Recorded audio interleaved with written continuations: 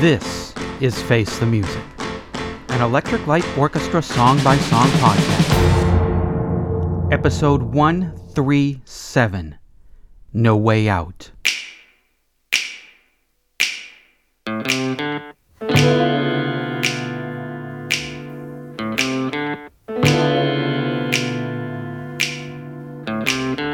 Can't you see I'm shaking in my shoes? I've done everything, but I still got the blues. Everywhere I turn, there's misery. Stuck in the middle of a nowhere street. Go away, come back where you going. Don't do that, do this. Don't you blow it, run, don't walk, shout, don't talk about it. You don't know anything about it. It's no good, there's no way out. No way out. A fine affair, and there's no doubt. There's no doubt that there's no way out. No way out. What's that song all about? No Way Out was the 44th track on the ELO box set Afterglow, 15th track on the third disc, or the O disc. Recorded for the 1983 Secret Messages double album, it was yoinked from the collection when it was cut down to a single album. It lay unheard until the box set was released on June 15, 1990. It was the second song on Side 2 when Secret Messages was released as a double album on August 3, 2018. In the liner notes for the 2001 Secret Messages Special Edition, Jeff Lynne wrote, This is an attempt at a 50s style cool jazzy blues type song. This chilling challenge to find a way out. Hi, I'm Eric Winsenson, And I'm Eric Paul Johnson. and there's no way out of having to listen to this one, unfortunately. Wow. But I did, and I'm going to make my review snappy, which is stick to a genre.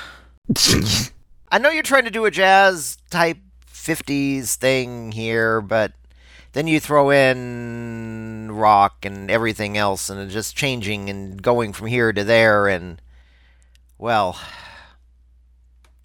doesn't work.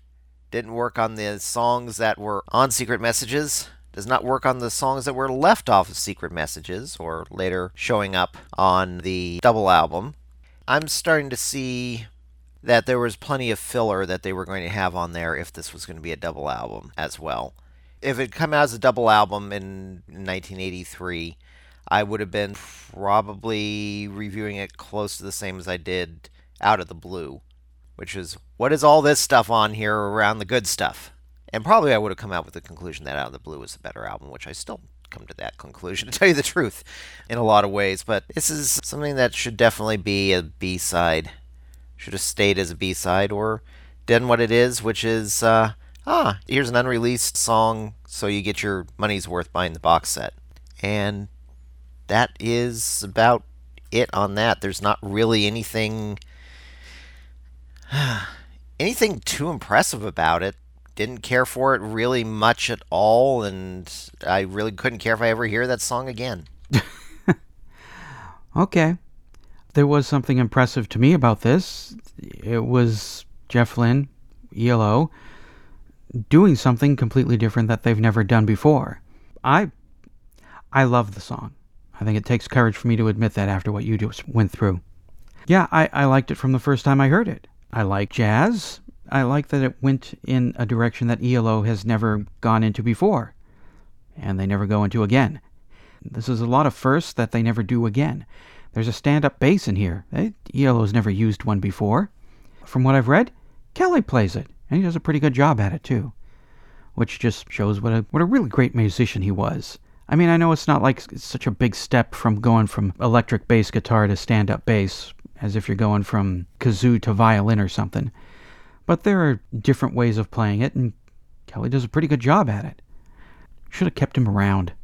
Oh my God, do I miss him from Balance of Power. It's moody, it's jazzy. I like jazz. I kind of like moody. And it doesn't bother me that it kind of does the thing like with Loser Gone Wild, where it's this part here, and then it jumps to this part, and then it goes back to that part.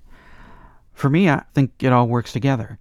It is a nice mix of jazz and ELO-y. There's a stand-up bass, but you've also got the synthesizers doing their thing, and that sort of theremin-y sounding kind of synthesizer that's been in quite a few ELO songs. I dig it. And I like the quiet part after the false fade out. It's no good, there's no way out. I'll find a fan, and there's no doubt. I think that sets the mood for what seems like it should be a black and white noir kind of song. I just see camera pulling out, black and white film, and the guy in a trench coat and a fedora just walking down the street as it all just fades away. So I like the song. I like it a lot. I liked it as soon as I heard it. And there have been plenty of times when I've thought, sweet Jesus, I gotta hear No Way Out. And I'm sweet Jesus. If I ever have to hear it again, it'll be too early. I understand they're doing something different with the jazz, but my whole problem with it is that it sounds like jazz from somebody who has a notion of what jazz is from what they've heard. Well, yes. And have never really listened to it much. Yeah. There's some Cab Calloway influence in it, and it's more the 50s type of thing. I can hear Fever in there a little bit, too. Yeah. Plus a little bit of West Side Story thrown into it. And it's kind of like somebody who's sitting there going, oh, I've heard of jazz. Let's do this song, and, yeah. And, okay, well. Well, it works out better than it did, say, 11 years earlier, where Roy Wood said, oh, I've heard people play cello. True.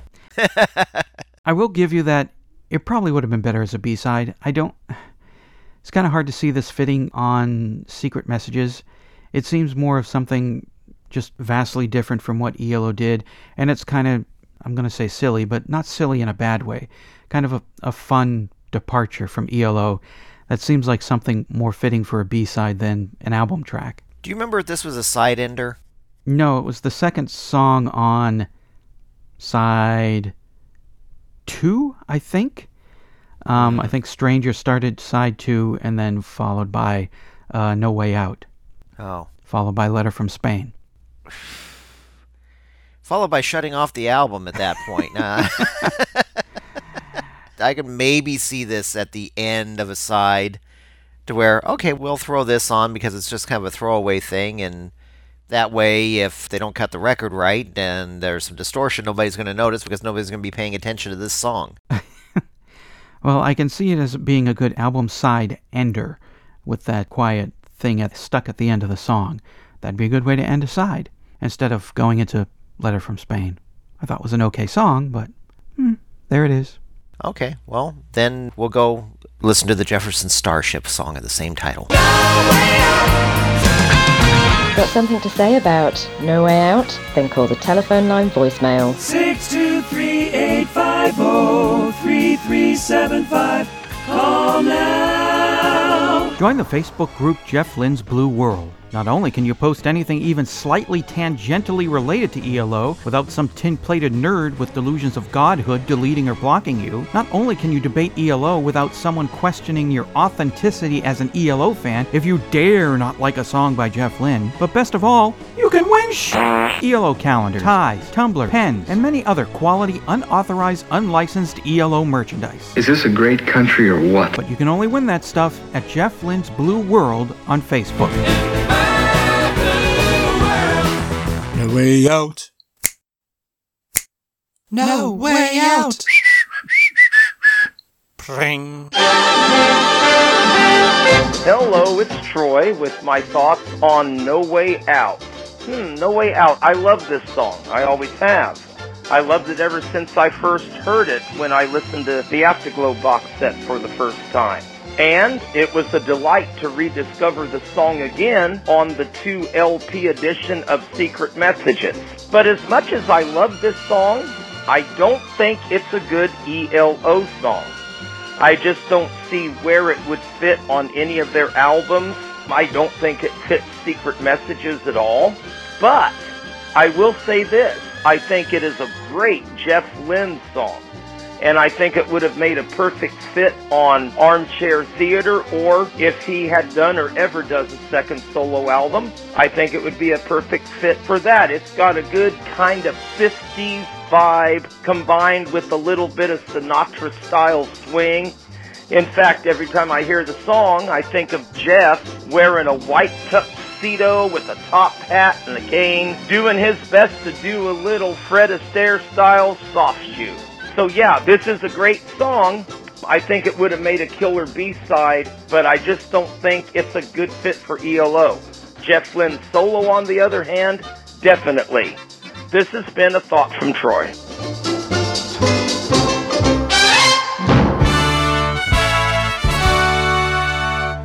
Great moments in Electric Light Orchestra history.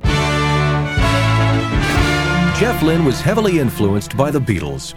So it was particularly thrilling for Jeff to actually get to watch the Beatles in the studio one day.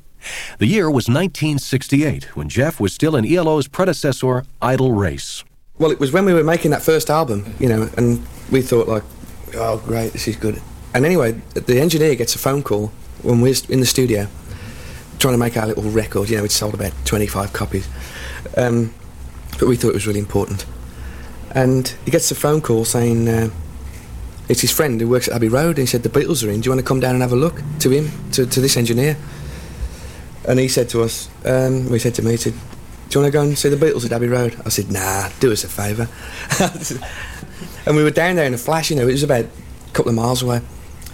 And I just couldn't believe it, and there they all were, they were doing different sessions. Like they were making the White Album.